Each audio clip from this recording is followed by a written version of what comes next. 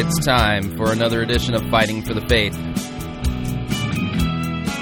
It is Christmas Eve, 2008. And rather than going after somebody, I thought it'd be a lot better if we spent some time in God's Word today. There's all this talk about the purpose of Christmas. What's the true meaning of Christmas? How do we focus on Christmas? This is technically the last day of Advent.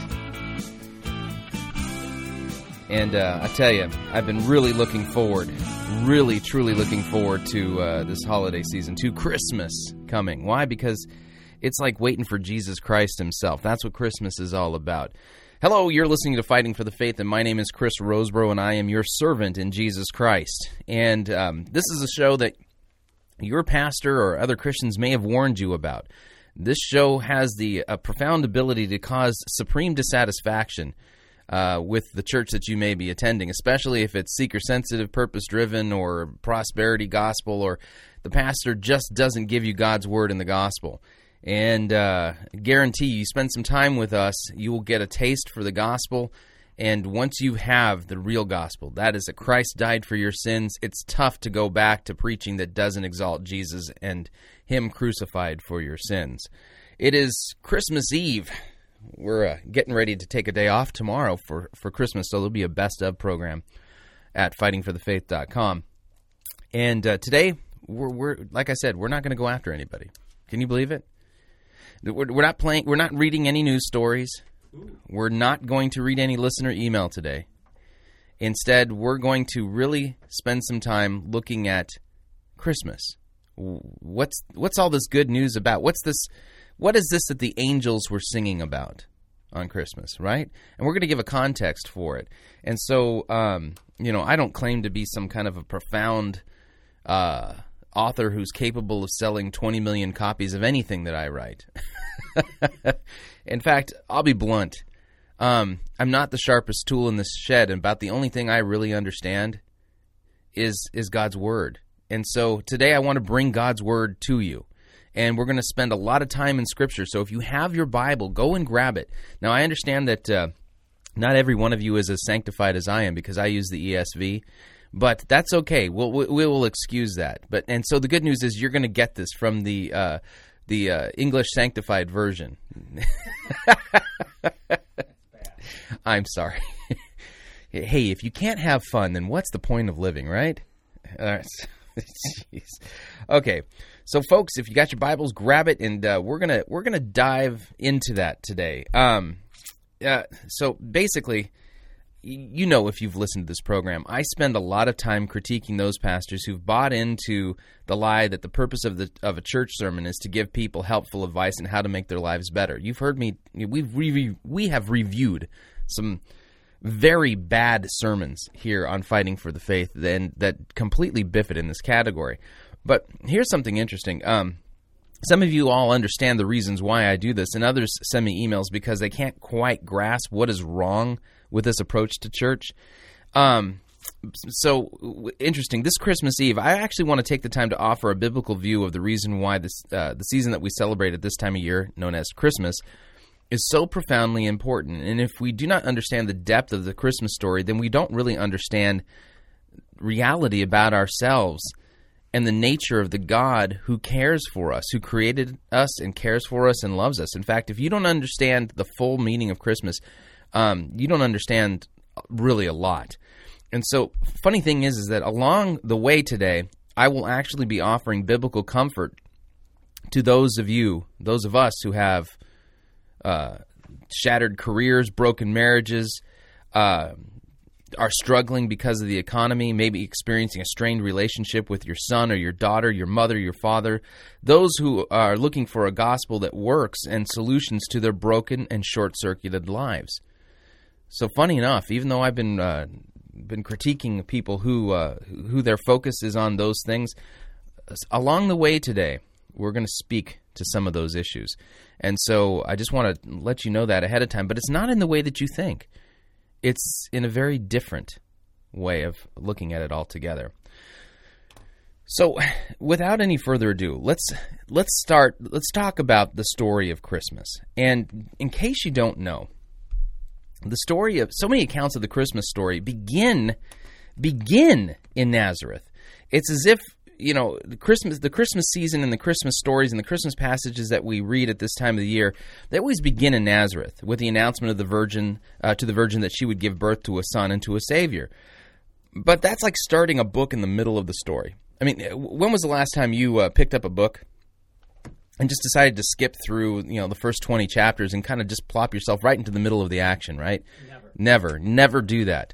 And so I always find it interesting that at this time of the year, we always start in the middle of the story. We start at kind of like where the conflict is coming to a head, and things are getting good, But the Christmas story doesn't start in Nazareth.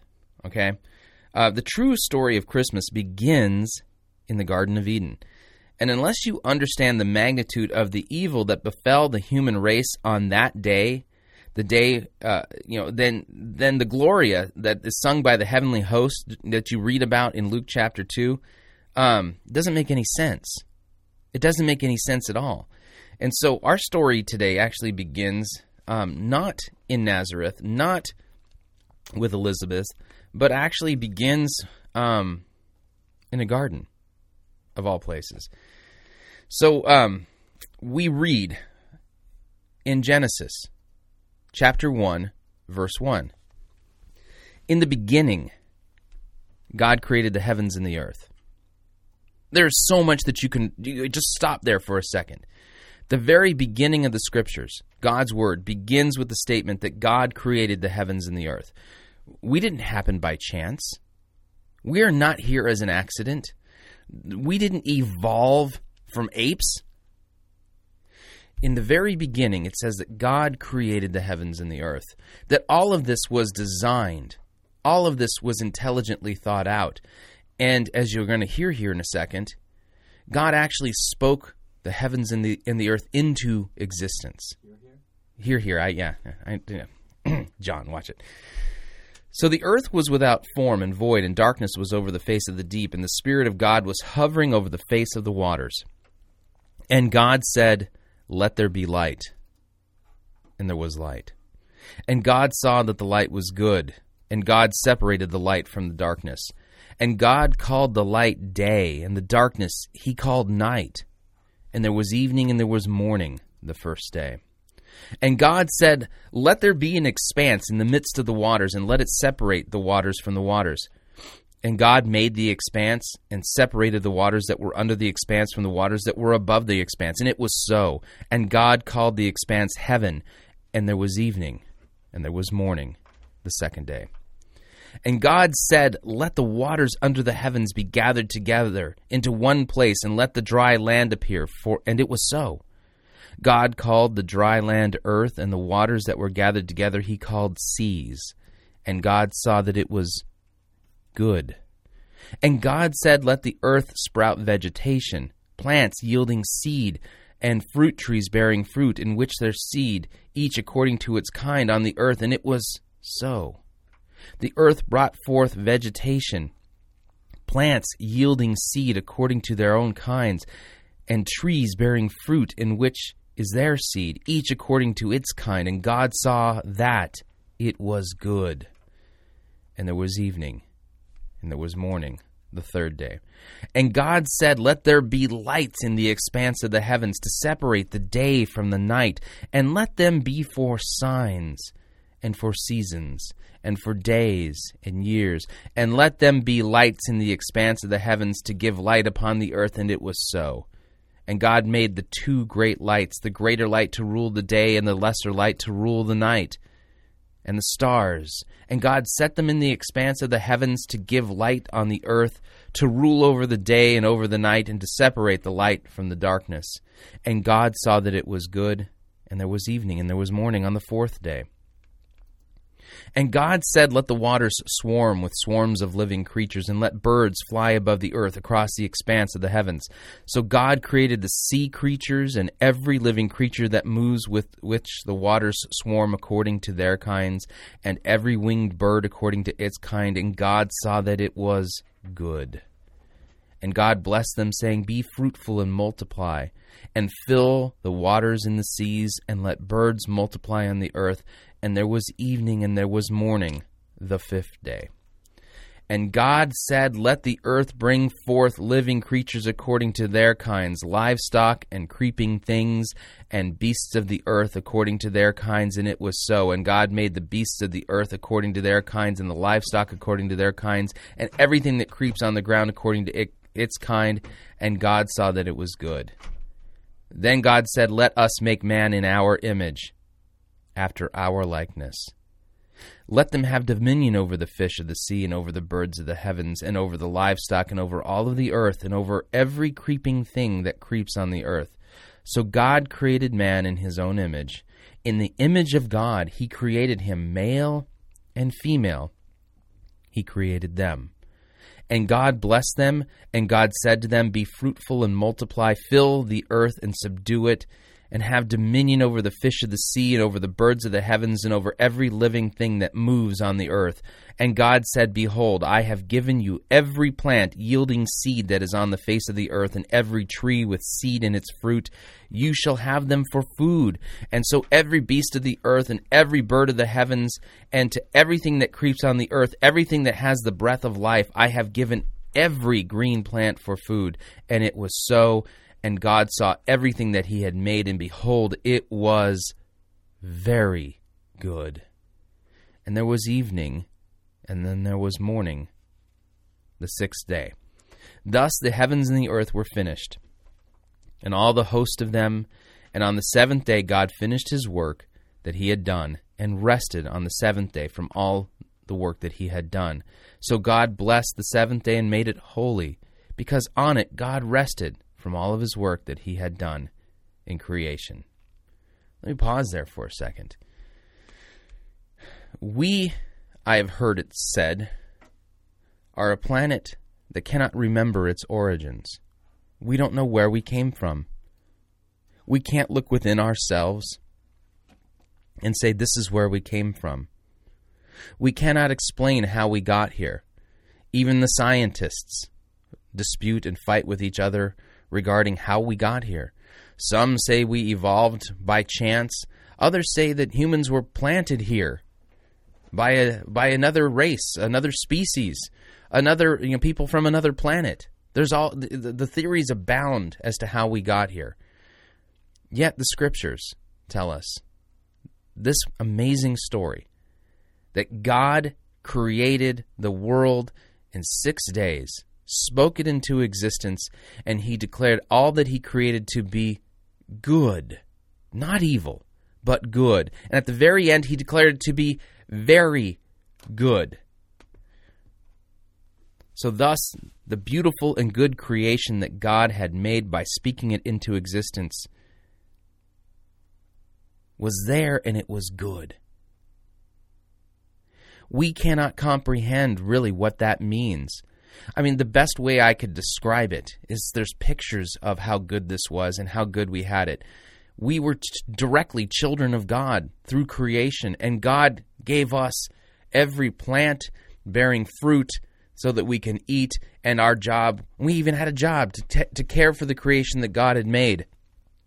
And there wasn't toil, there wasn't sin, there wasn't evil, there wasn't death, there wasn't all the things that we've become familiar with, right? God created it good. But the story continues in Genesis.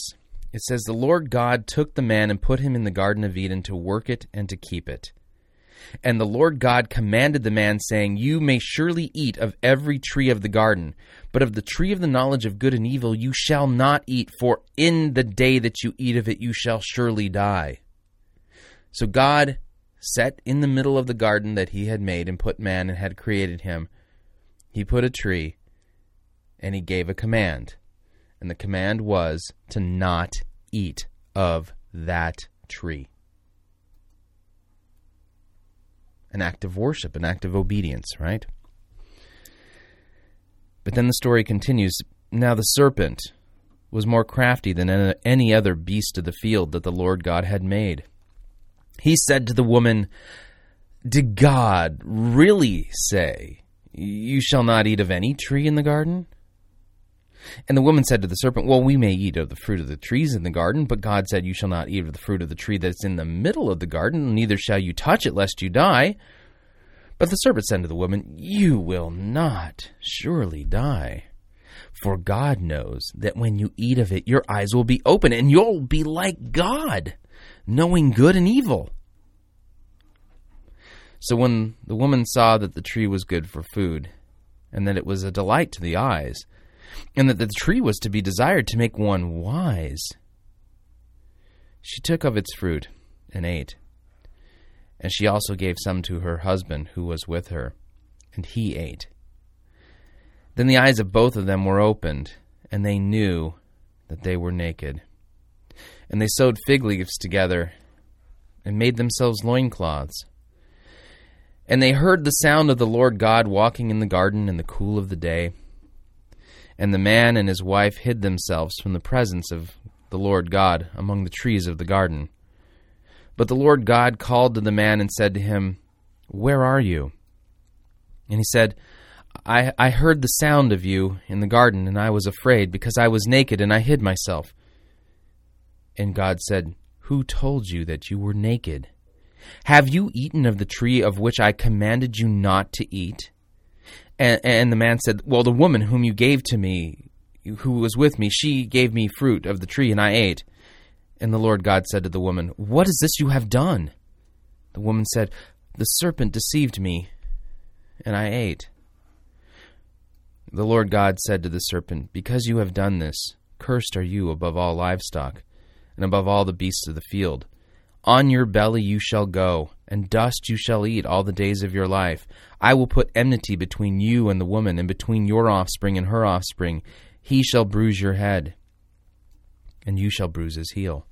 To the woman he said, 'I will surely multiply your pain in childbearing, and in pain you shall bring forth children, and your desire will be for your husband, and he shall rule over you.'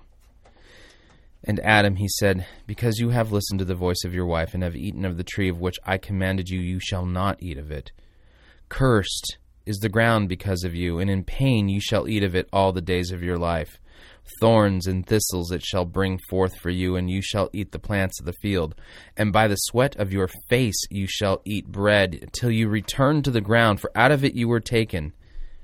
For you are dust, and to dust you shall return.'" It's a terrible story, isn't it? It's horrible. So thus, this beautiful and good creation that God had made by speaking it into existence was now cursed. And humanity, the pinnacle of God's creation, made in His own image, fell and was cursed. This is not a mythology. This isn't This isn't a story. This is history. This is our origins. The Bible begins by telling us where we came from. And through this event, it explains why it is that in this creation, it's a mix of good and evil, and good seeming so rare and so fleeting, and evil being so prevalent. Blessing was replaced with curse. Fatherly care was replaced with toil. Joy was replaced with suffering. Peace was replaced with war. And life was replaced with death. But if you read the story carefully, we get the first glimpse of the Star of Bethlehem in Genesis 3. Like the bright star shining into the darkness in the night that fell upon all of humanity that terrible day in the garden, God, the powerful, holy, good, and almighty Creator, gave a promise that day and announced ahead of time that He would have the last word, and that one was coming into the world who would crush the head of the serpent. Remember Genesis 3:15? God speaking to the serpent, saying, "I will put enmity between you and the woman, and between your offspring and her offspring. He shall bruise your head, and you shall bruise his heel. On that day, darkness fell on humanity. And Genesis 3:15 is when into the darkness we first saw the bright and shining star of Bethlehem. Thus, as the Scriptures teach, every child and descendant of Adam and Eve, male and female, great or humble, rich or poor, healthy or infirmed, was born to die. Born into sin and wickedness, born into rebellion to God, and like wretched monsters, thinking only of themselves, living only for themselves, thoughtless, heartless, and ruthless.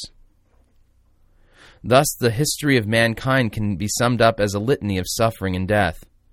The history of mankind from this moment forward is a history marked with wars, famine, stock market corrections, poverty, layoffs, diseases, plagues, divorce, tornadoes, hurricanes, earthquakes, adultery, homosexuality, rebellious children, injustice, lack and want, terminal diseases, idolatry, false teaching, and deception.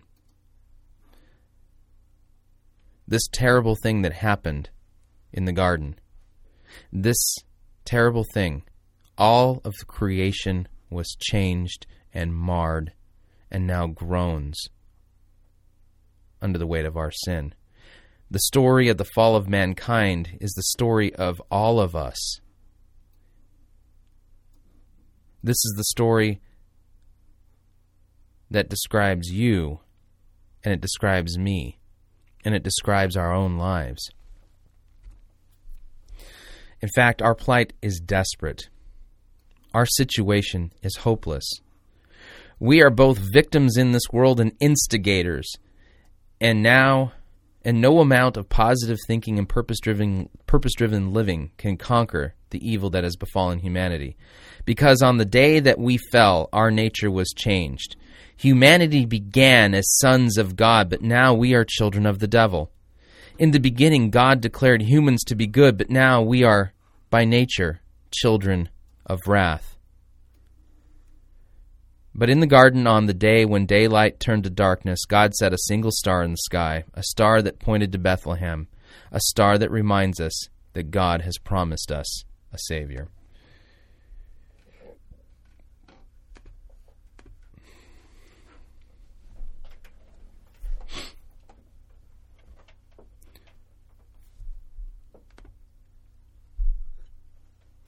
So, now, in God's inscripturated word, in the Bible, we, like the wise men of old, follow this star as it travels from Adam to Abel to Noah to Shem to Abraham to Isaac to Jacob to Judah, and through the royal bloodline of King David, and through the offspring of this line of kings, we arrive now in a backwater district of the Roman Empire. This star, this promise of one who would crush the head of the serpent, leads us to an old and a childless woman, and it leads us to the story of a virgin. And thus, we get to read from the Gospel of Luke, literally beginning in chapter 1, verse 1. We read, "Inasmuch as many have undertaken to compile a narrative of the things that have been accomplished among us, just as those who from the beginning were eyewitnesses and ministers of the word have delivered them to us, it seemed good to me also, having followed all things closely for some time, to write an orderly account for you, most excellent Theophilus, that you may have certainty concerning the things that you have been taught.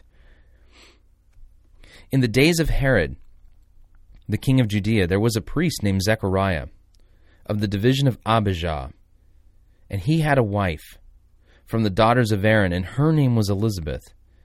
And they were both righteous before God, walking blamelessly in all the commandments and statutes of the Lord. But they had no children, because Elizabeth was barren, and both were advanced in years." It's kind of like the story of Abraham, isn't it? Now while he was serving as priest before God, when his division was on duty, according to the custom of the priesthood, he was chosen by lot to enter into the temple of the Lord and to burn incense. And the whole multitude of the people were praying outside at the hour of incense. And there appeared to him an angel of the Lord standing on the right side of the altar of incense. And Zechariah was troubled when he saw him, and fear fell upon him. But the angel said to him, "Do not be afraid, Zechariah, for your prayer has been heard, and your wife Elizabeth will bear you a son, and you shall call his name John. And you will have joy and gladness, and many will rejoice at his birth, for he will be great before the Lord, and he must not drink wine or strong drink, and he will be filled with the Holy Spirit even from his mother's womb. And he will turn many of the children of Israel to the Lord their God, and he will go before him in the spirit and power of Elijah, to turn the hearts of the fathers to the children, and the disobedient to the wisdom of the just, to make ready for the Lord a people who are prepared." And Zechariah said to the angel, "Well, how should I know this? For I am an old man, and my wife is advanced in years." And the angel answered him, "I am Gabriel, and I stand in the presence of God, and I was sent to speak to you and to bring you this good news. And behold, you will be silent, and you will be unable to speak until the day that these things take place, because you did not believe my words, which will be fulfilled in their time." And the people were waiting for Zechariah, and they were wondering at his delay in the temple. And when he came out, he was unable to speak to them, and they realized that he had seen a vision in the temple. And he kept making signs to them and remained mute. And when his time of service was ended, he went to his home. And after these days, his wife Elizabeth conceived, and for 5 months she kept herself hidden, saying, "Thus the Lord has done for me in the days when he looked upon me to take away my reproach among people." In the 6th month, the angel Gabriel was sent from God to a city of Galilee named Nazareth, to a virgin who was betrothed to a man whose name was Joseph, who was of the house of David, and the virgin's name was Mary. And he came to her and said, "Greetings, O favored one, the Lord is with you." But she was greatly troubled at the saying, and tried to discern what sort of greeting this might be. And the angel said to her, "Do not be afraid, Mary, for you have found favor with God. And behold, you will conceive in your womb and bear a son, and you shall call his name Jesus. He will be great, and will be called the Son of the Most High. And the Lord God will give to him the throne of his father David, and he will reign over the house of Jacob forever, and of his kingdom there will be no end." And Mary said to the angel, "Well, how will this be, since I am a virgin?" And the angel answered her, "Oh, the Holy Spirit will come upon you, and the power of the Most High will overshadow you. Therefore the child to be born will be called Holy, and the Son of God. And behold, your relative Elizabeth, she is in her old age and has conceived a son. And this is the 6th month with her who has been called barren, for nothing will be impossible with God." And Mary said, "Behold, I am the servant of the Lord. Let it be to me according to your word." And the angel departed from her. We're going to go into our first break real quick, and when we get back, we're going to continue to pick up the story. We're talking about what the Bible teaches us about Christmas. And when we come back, we'll pick up from the story with the Virgin Mary and see what more has to be said. If you would like to email me regarding anything you've heard today, or anything you've heard in any previous episodes of Fighting for the Faith, please feel free. Talkback at fightingforthefaith.com. Talkback at fightingforthefaith.com, and we will be right back.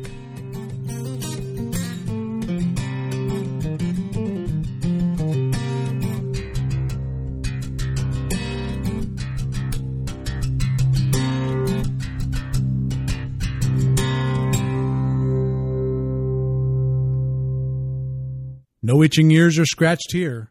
You're listening to Fighting for the Faith.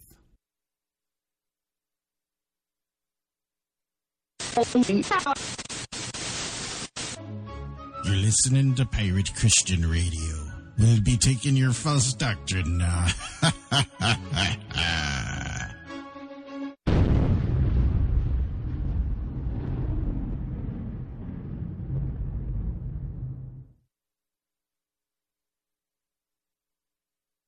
Fighting for the Faith is underwritten in part by LifeLock. Did you know that identity theft is a $50 billion a year business?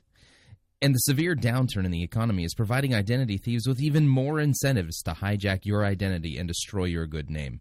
But LifeLock provides a proactive identity theft service specializing in the prevention of identity theft rather than the reporting of it. LifeLock was founded in 2005 and is already considered the industry leader in identity theft prevention. In fact, LifeLock CEO Todd Davis is so confident in LifeLock's ability to protect your good name and stop identity thieves dead in their tracks that he freely shares his social security number on television, radio, and the internet. Furthermore, LifeLock guarantees its services up to $1 million.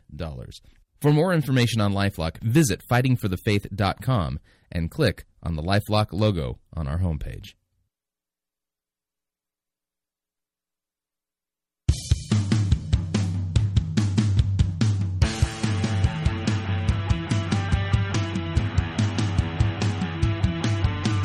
All right, we're back.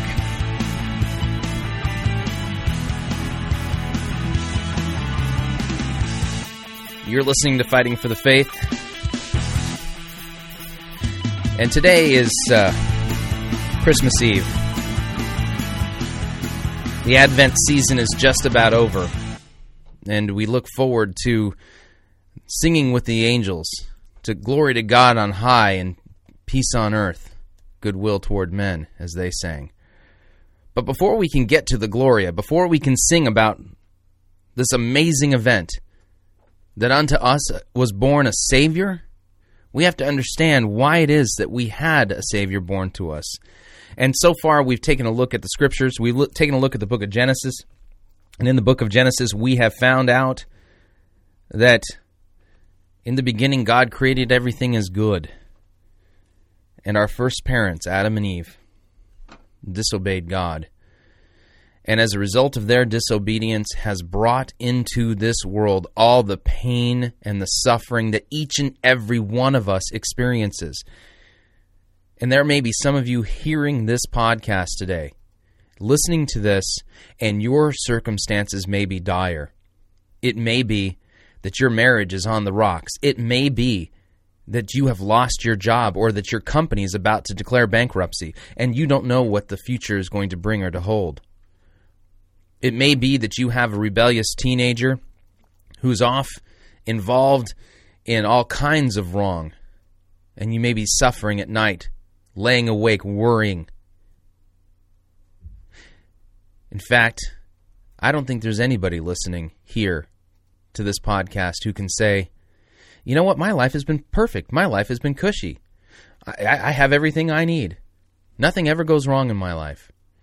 In fact, even the wealthiest among us still struggle, still have problems and toils and problems that bring things into it. And you know what all these are?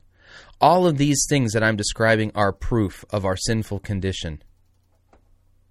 Are proof that we have messed up the world. We brought sin in, not God. We have made the earth into what it is, a place that is marked with pain, suffering, inequity, injustice, disease, and death.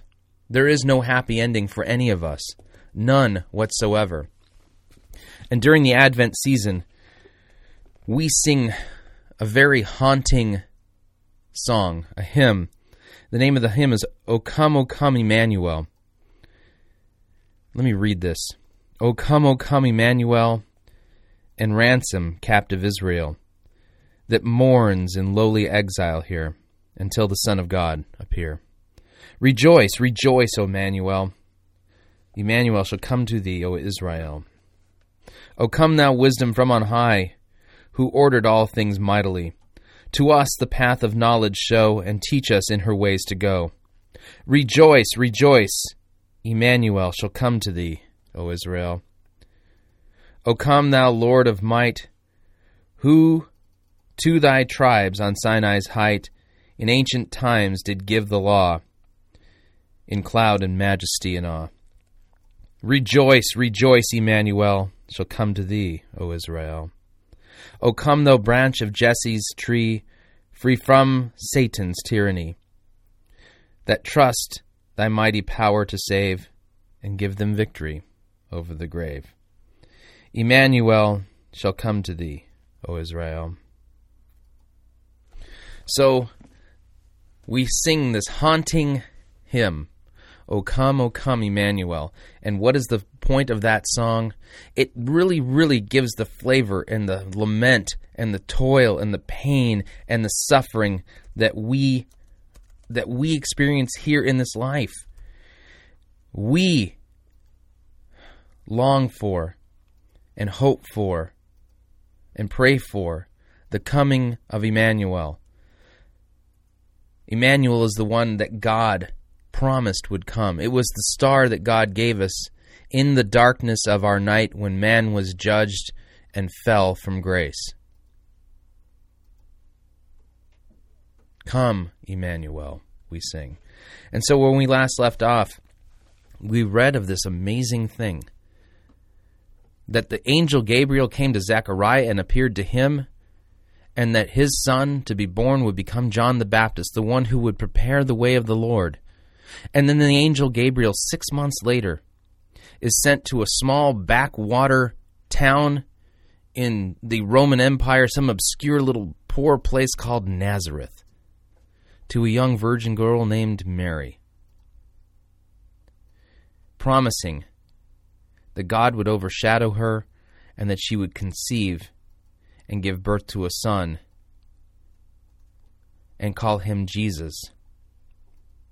And Mary, after hearing this, said, Behold, I am the servant of the Lord. Let it be to me according to your word. And then the angel departed from her. In those days, Mary rose and went with haste to the hill country to a town in Judah. And she entered the house of Zechariah and greeted Elizabeth. And when Elizabeth heard the greeting of Mary, the baby, John the Baptist, leaped in her womb, and Elizabeth was filled with the Holy Spirit. And she exclaimed with a loud cry, Blessed are you among women, and blessed is the fruit of your womb. And why is this granted to me, that the mother of my Lord should come to me? For behold, when the sound of your greeting came to my ears, the baby in my womb leaped for joy. And blessed is she who believed that there would be fulfillment of what was spoken to her from the Lord. And Mary said, My soul magnifies the Lord, and my spirit rejoices in God my Savior, for he has looked on the humble estate of his servant. For behold, from now on all generations will call me blessed. For he who is mighty has done great things for me, and holy is his name. And his mercy is for those who fear him from generation to generation. He has shown strength with his arm. He has scattered the proud in the thoughts of their hearts, and he has brought down the mighty from their thrones and exalted those of humble estate. He has filled the hungry with good things, and the rich he has sent away empty. He has helped his servant Israel in remembrance of his mercy, and as he spoke to our fathers, to Abraham, and to his offspring forever. And Mary remained with Elizabeth for about 3 months, and then returned to her home. Now the time came for Elizabeth to give birth, and she bore a son. And her neighbors and relatives heard that the Lord had shown great mercy to her, and they rejoiced with her. And on the 8th day they came to circumcise the child, and they would have named him Zechariah after his father. But his mother answered, No, he shall be called John. Why was she doing that? Because that's the name that the angel gave, right? And they said to her, Well, none of your relatives is called by this name. And so they made signs to his father, inquiring what he wanted to be called. And he asked for a writing tablet, and he wrote, His name is John. And they all wondered. And immediately his mouth was open, and his tongue was loosed, and he spoke, blessing God. And fear came upon all of the neighbors, and all these things that were talked about through all the hill country of Judea. And all who heard them laid them up in their hearts, saying, What then will this child be? For the hand of the Lord was with him. And his father Zechariah was filled with the Holy Spirit, and he prophesied, saying, Blessed be the Lord, the God of Israel, for he has visited and redeemed his people, and he has raised up a horn of salvation for us in the house of his servant David. And he spoke by the mouth of his holy prophets from of old that we should be saved from our enemies and from all the hand of those who hate us, to show the mercy promised to our fathers and to remember his holy covenant, the oath that he swore to our father Abraham to grant us, that we, being delivered from the hand of our enemies, might serve him with fear, in holiness and righteousness before him all of our days. And you, my child, shall be called the prophet of the Most High. For you will go before the Lord to prepare his ways, and to give knowledge of salvation to his people in the forgiveness of their sins, because of the tender mercy of our God, whereby the sun shall visit us from on high, to give light to those who sit in darkness and in the shadow of death, to guide our feet into the way of peace. And the child grew and became strong in spirit, and he was in the wilderness until the day of his public appearance to Israel. Amazing story so far. The one that God promised in the garden, the one who would crush the head of the serpent, is just about ready to burst forth into human history, a light that shines in the darkness. And he called one, this John the Baptist, to prepare the way for him, to call people to repentance and lead them in the knowledge of salvation and the forgiveness of sins that is in Jesus Christ. And thus we read of this amazing fulfillment of the promise that God gave. Luke chapter 2. In those days, a decree went out from Caesar Augustus that all the world should be registered, and this was the first registration when Quirinius was governor of Syria. And all went to be registered, each to his own town. And Joseph also went up from Galilee to the town of Nazareth, to Judea, to the city of David, which is called Bethlehem, because he was of the house and the lineage of David, to be registered with Mary, his betrothed, who was with child. And while they were there, the time came for her to give birth, and she gave birth to her firstborn son, and wrapped him in swaddling clothes, and laid him in a manger, because there was no place for them in the inn. In the same region there were shepherds out in the field, keeping watch over their flock by night. And an angel of the Lord appeared to them, and the glory of the Lord shone around them, and they were filled with fear. And the angel said to them, Fear not, for behold, I bring you good news of great joy that will be for all people. For unto you is born this day in the city of David a Savior, who is Christ the Lord. And this will be a sign for you. You will find a baby wrapped in swaddling clothes and lying in a manger.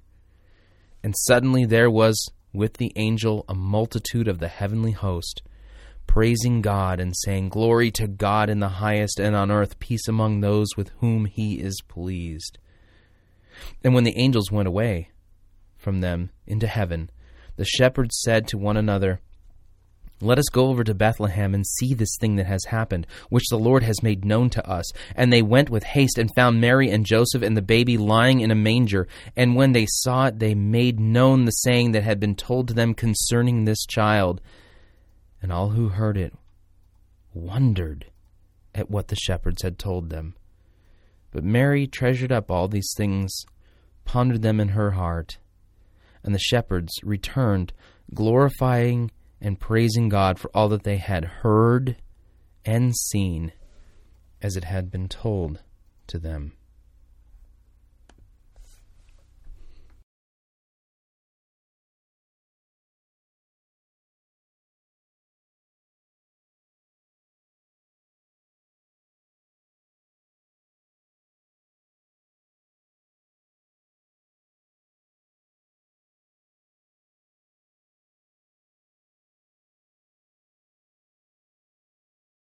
God made good on the promise that he gave to Adam and Eve on the day that daylight turned to darkness.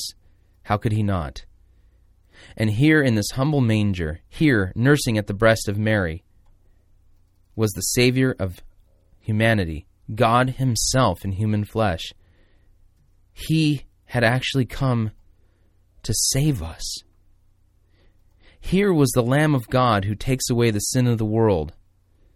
Wise men followed a star to Bethlehem and worshiped this newborn king, and God himself is inviting you and me to do the same. But the story of Christmas doesn't end in a manger, nor does it end with wise men and gifts of frankincense and myrrh. This infant, this promised Savior, he grew and became mighty in word and deed. He healed the sick, gave sight to the blind, raised the dead. He was the light, and he shone like the sun into the darkness of our prison that we created for ourselves through our sin and rebellion against God. But what did we do with this Savior? Did we bask in his light? No, we didn't. All of us, you and me, and even his apostles included, have abandoned him and killed him and nailed him to a cross. We read in the Gospel of Matthew what happened with this infant child, the Savior that came into the world of which the angels sang. We read that he was betrayed by one of his apostles, that he was arrested and taken into custody, and that there was a kangaroo court convened for the whole purpose of killing him. Matthew 27. When morning came, all the chief priests and the elders of the people took counsel against Jesus to put him to death. And they bound him and led him away and delivered him over to Pilate, the governor. And now Jesus stood before the governor, and the governor asked him, "Are you the king of the Jews?" And Jesus said, "You have said so."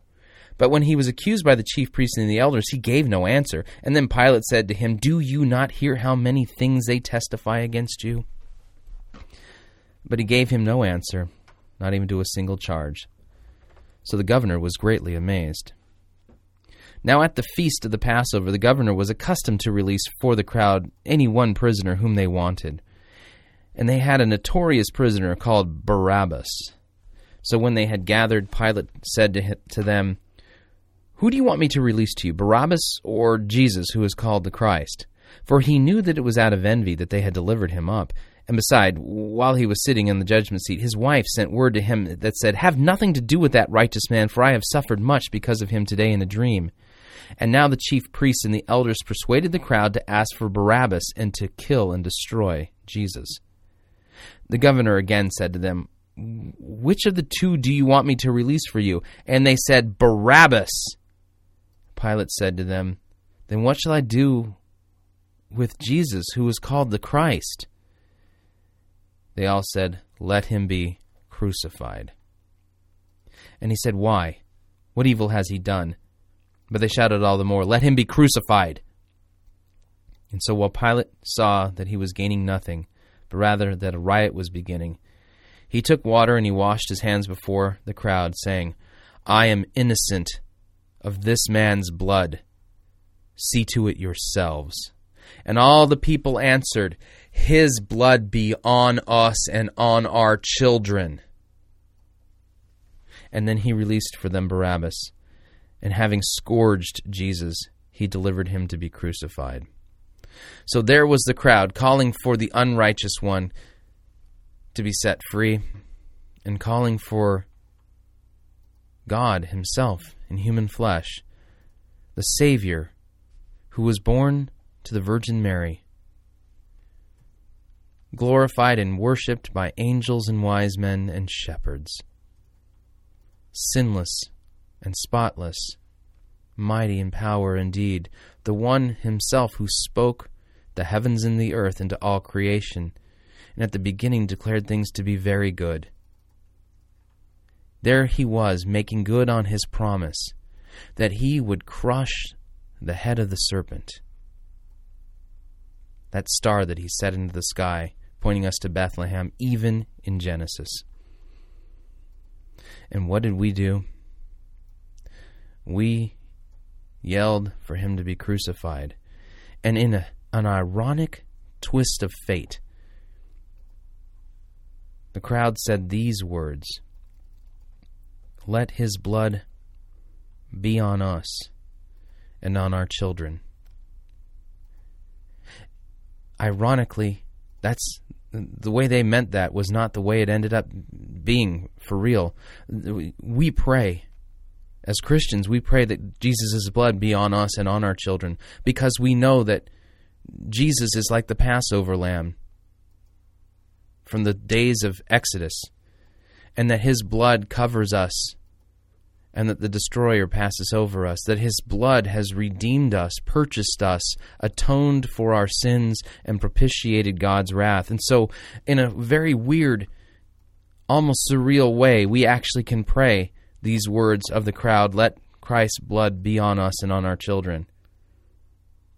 So then the soldiers of the governor took Jesus into the governor's headquarters, and they gathered the whole battalion before him, an entire battalion of Roman soldiers. And they stripped him, put a scarlet robe on him, and twisting together a crown of thorns, they put it in his head, and put a reed in his right hand, and kneeling before him, they mocked him, saying, "Hail, King of the Jews!" And they spit on him, and took the reed and struck him on the head. And when they had mocked him and stripped him of the robe, and put his own clothes on him, they led him away to be crucified. And as they went out, they found a man of Cyrene, Simon by name. They compelled this man to carry his cross. And when they came to the place called Golgotha, which means the place of the skull, this is the very place in which Abraham nearly sacrificed his son Isaac. This was the very same place where it was said that God would provide. They offered him wine to drink mixed with gall, but when he tasted it, he would not drink it. And when they had crucified him, they divided his garments among them and by casting lots. And they sat down and kept watch over him there. And over his head they put the charge against him, which read, "This is Jesus, the King of the Jews," when the two robbers were crucified with him on the right and on the left. And those who passed by derided him, wagging their heads and saying, "You who would destroy the temple and rebuild it in 3 days, save yourself. If you are the Son of God, come down from the cross." But see, that's the thing. The reason why he didn't come down from the cross is because he was the Son of God. Because as he was bleeding, as he was dying, the sins of the world had been laid upon him, my sins and your sins, all of our darkness, all of our adulteries, all of our idolatries, all of our gossip, all of our injustice, all of our sin was laid upon him. And he was not going to come down from that tree no matter what, because his mission was to save us. So also the chief priests and the scribes and the elders mocked him, saying, "He saved others, he cannot save himself." But see, that's the point. By dying, he was saving others. He was saving all of us. He is the King of Israel. Let him come down now from the cross, and we will believe in him. He trusts in God. Let God deliver him now if he desires him. For he said, "I am the Son of God." And the robbers who were crucified with him also reviled him in the same way. And now from the 6th hour there was darkness all over the land until the 9th hour. And about the 9th hour Jesus cried out with a loud voice, saying, "Eli, Eli, lama sabachthani." That means, my God, why have you forsaken me?" And some of the bystanders hearing it said, "This man is calling Elijah." And one of them ran at once and took a sponge, filled it with sour wine, and put it on a reed, and gave it to him to drink. But the other said, "Wait, let's see if Elijah will come and save him." And Jesus cried out again in a loud voice, and yielded up his spirit. And behold, the curtain of the temple was torn in two from top to bottom. The earth shook, and the rocks split. the tombs were opened, and many bodies of the saints who had fallen asleep were raised, and coming out of the tombs after his resurrection, they went into the holy city and appeared to many. When the centurion and those who were with him, keeping watch over Jesus, saw the earthquake and what took place, they were filled with awe and said, "Truly, this was the Son of God." And there were many women there looking from a distance who had followed Jesus from Galilee, ministering to him, among whom were Mary Magdalene and Mary, the mother of James and Joseph, and the mothers of the sons of Zebedee. When it was evening, there was a rich man from Arimathea named Joseph, who also was a disciple of Jesus. And he went to Pilate and asked for the body of Jesus. Then Pilate ordered it to be given to him. And Joseph took the body and wrapped it in a clean linen shroud, and laid it in his new tomb, which he had cut in the rock. And he rolled a great stone to the entrance of the tomb and went away. Mary Magdalene, the other Mary, were there, sitting opposite the tomb. And the next day, that is, after the day of preparation, the chief priests of the Pharisees gathered before Pilate and said, "Sir, we remember how this impostor said that when he was still alive, 'After 3 days I will rise.' Therefore, order that the tomb be made secure until the third day, lest his disciples go and steal him away and tell people that he's risen from the dead, and the last fraud will be worse than the first." Pilate said to him, "You have a guard of soldiers. Go and make it as secure as you can." So they went and made a tomb secure by sealing the stone and setting a guard. Now after the Sabbath, toward the dawn of the first day of the week, Mary Magdalene and the other Mary went to see the tomb. And behold, there was a great earthquake, for an angel of the Lord descended from heaven and came and rolled back the stone and sat on it. His appearance was like lightning, and his clothing was like snow.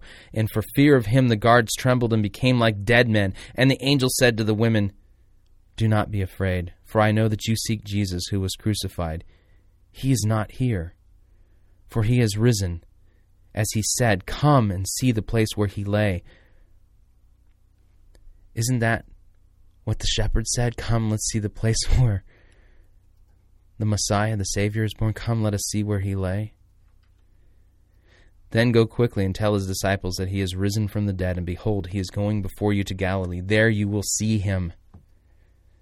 See, I have told you. So they departed quickly from the tomb with fear and great joy, and ran to his disciples. And behold, Jesus met them and said, "Greetings." And they came up to him and took hold of his feet and worshipped him. And then Jesus said to them, "Do not be afraid. Go and tell my brothers, go to Galilee, and there they will see me." In all of our wickedness, in all of our evil, we crucified the Lord. It was your sin that put him on the cross. It was my sin that put him on the cross. But see, all the way back in the beginning, on the day when darkness fell on mankind, when sin entered the world through man's rebellion and disobedience to God, God, in that darkness, set the star of Bethlehem into the sky, and the star of Bethlehem was the promise that he would send one who would crush the head of the serpent. And what does this mean for us?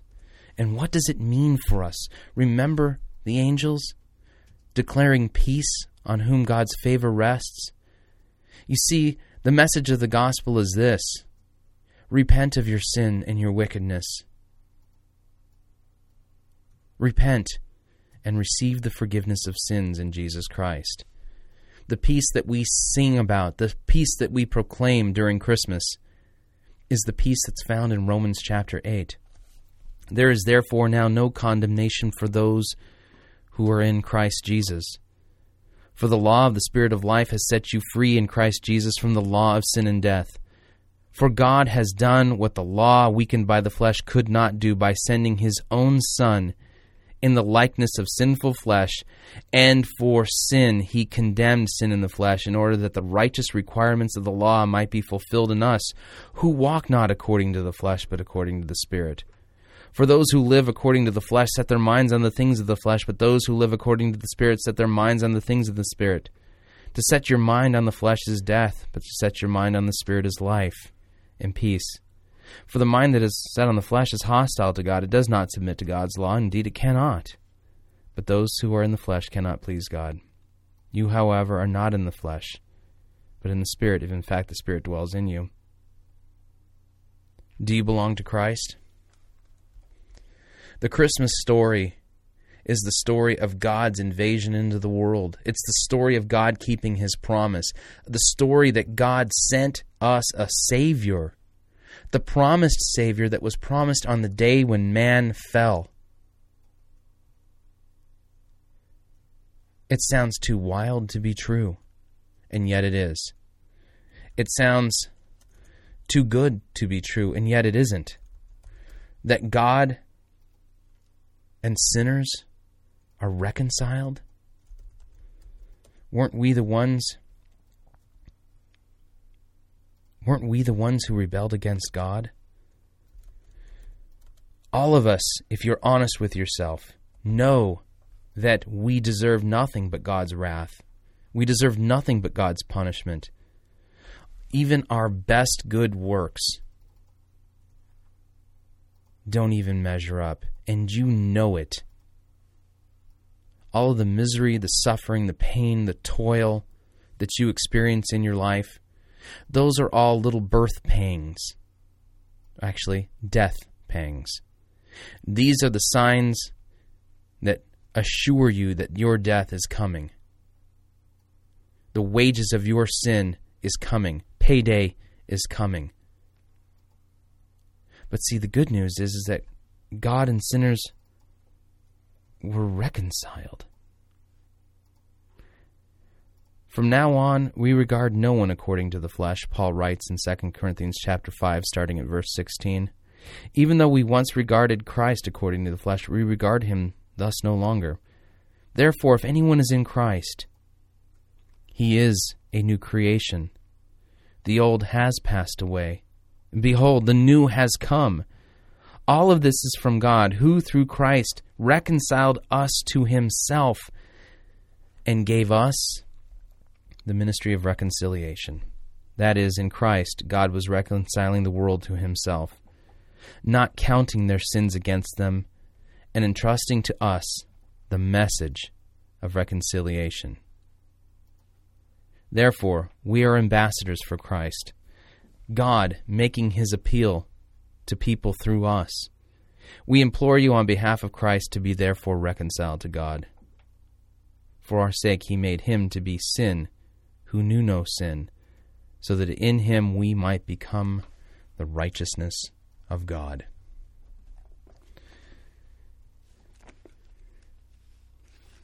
The ancients understood that even though the new has come, we walk by faith and not by sight, and that each and every one of us has to face our death, straight up.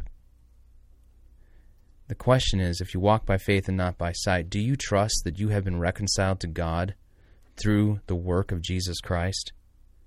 If so, then our Christian life follows an ancient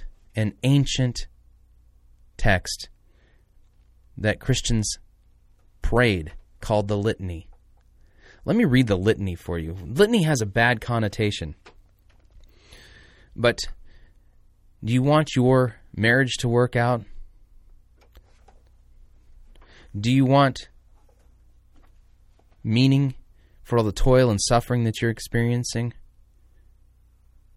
Do you want to be rescued? I've got news for you. Your marriage may not work out. And if it doesn't, I'm going to tell you straight up, it's your sin that's to blame.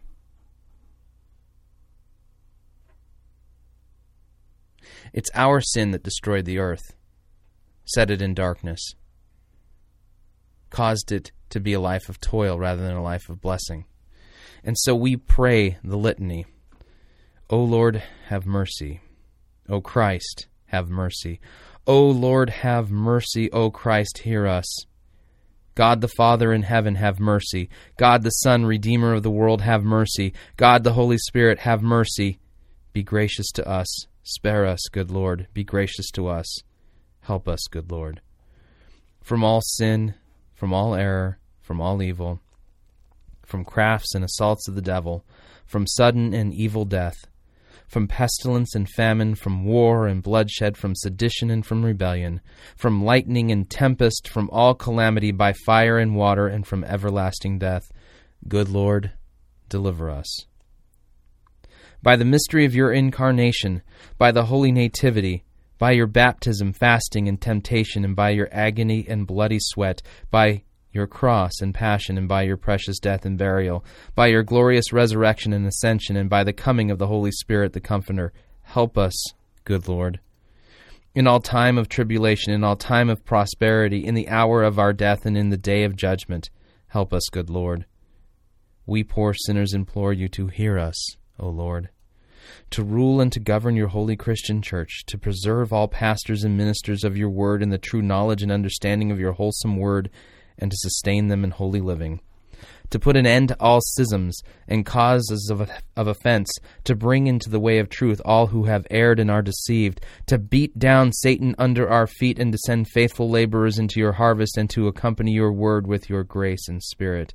We implore you to hear us, good Lord, to raise those who fall, and to strengthen those who stand, and to comfort and help the weak-hearted and the distressed. We implore you to hear us, good Lord, to give to all peoples concord and peace, to preserve our land from discord and strife, to give our country your protection in every time of need, to direct and defend our president and all in authority, to bless and protect our magistrates and all our people, to watch over and to help all who are in danger, necessity, and tribulation, to protect and guide all who travel, to grant all women with children and all mothers with infant children increasing happiness in their blessing, to defend all orphans and widows, and to provide for them, to strengthen and keep all sick persons and young children, to free those in bondage, and to have mercy on us all. We implore you to hear us, good Lord, to forgive our enemies, persecutors, and slanderers, and to turn their hearts to give and preserve for our use the kindly fruits of the earth, and graciously hear our prayers. We implore you to hear us, good Lord. Lord Jesus Christ, Son of God, we implore you to hear us. Christ, the Lamb of God, who takes away the sin of the world, have mercy. Christ, the Lamb of God, who takes away the sin of the world, have mercy. Christ, the Lamb of God, who takes away the sin of the world, grant us your peace. O Christ, hear us. O Christ, have mercy. O Christ, have mercy. O Lord, have mercy. Amen.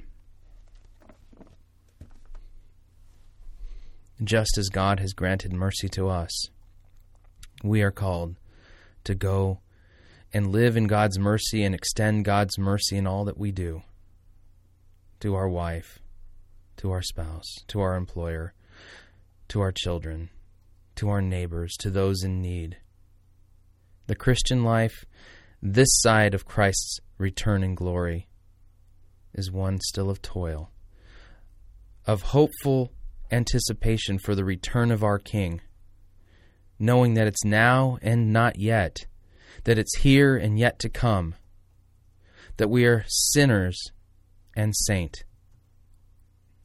The story of Christmas is the story of God breaking through into human history to do the inconceivable, to come and atone for our sins. For unto us is born a Savior, who is Christ the Lord. That is the real story of Christmas.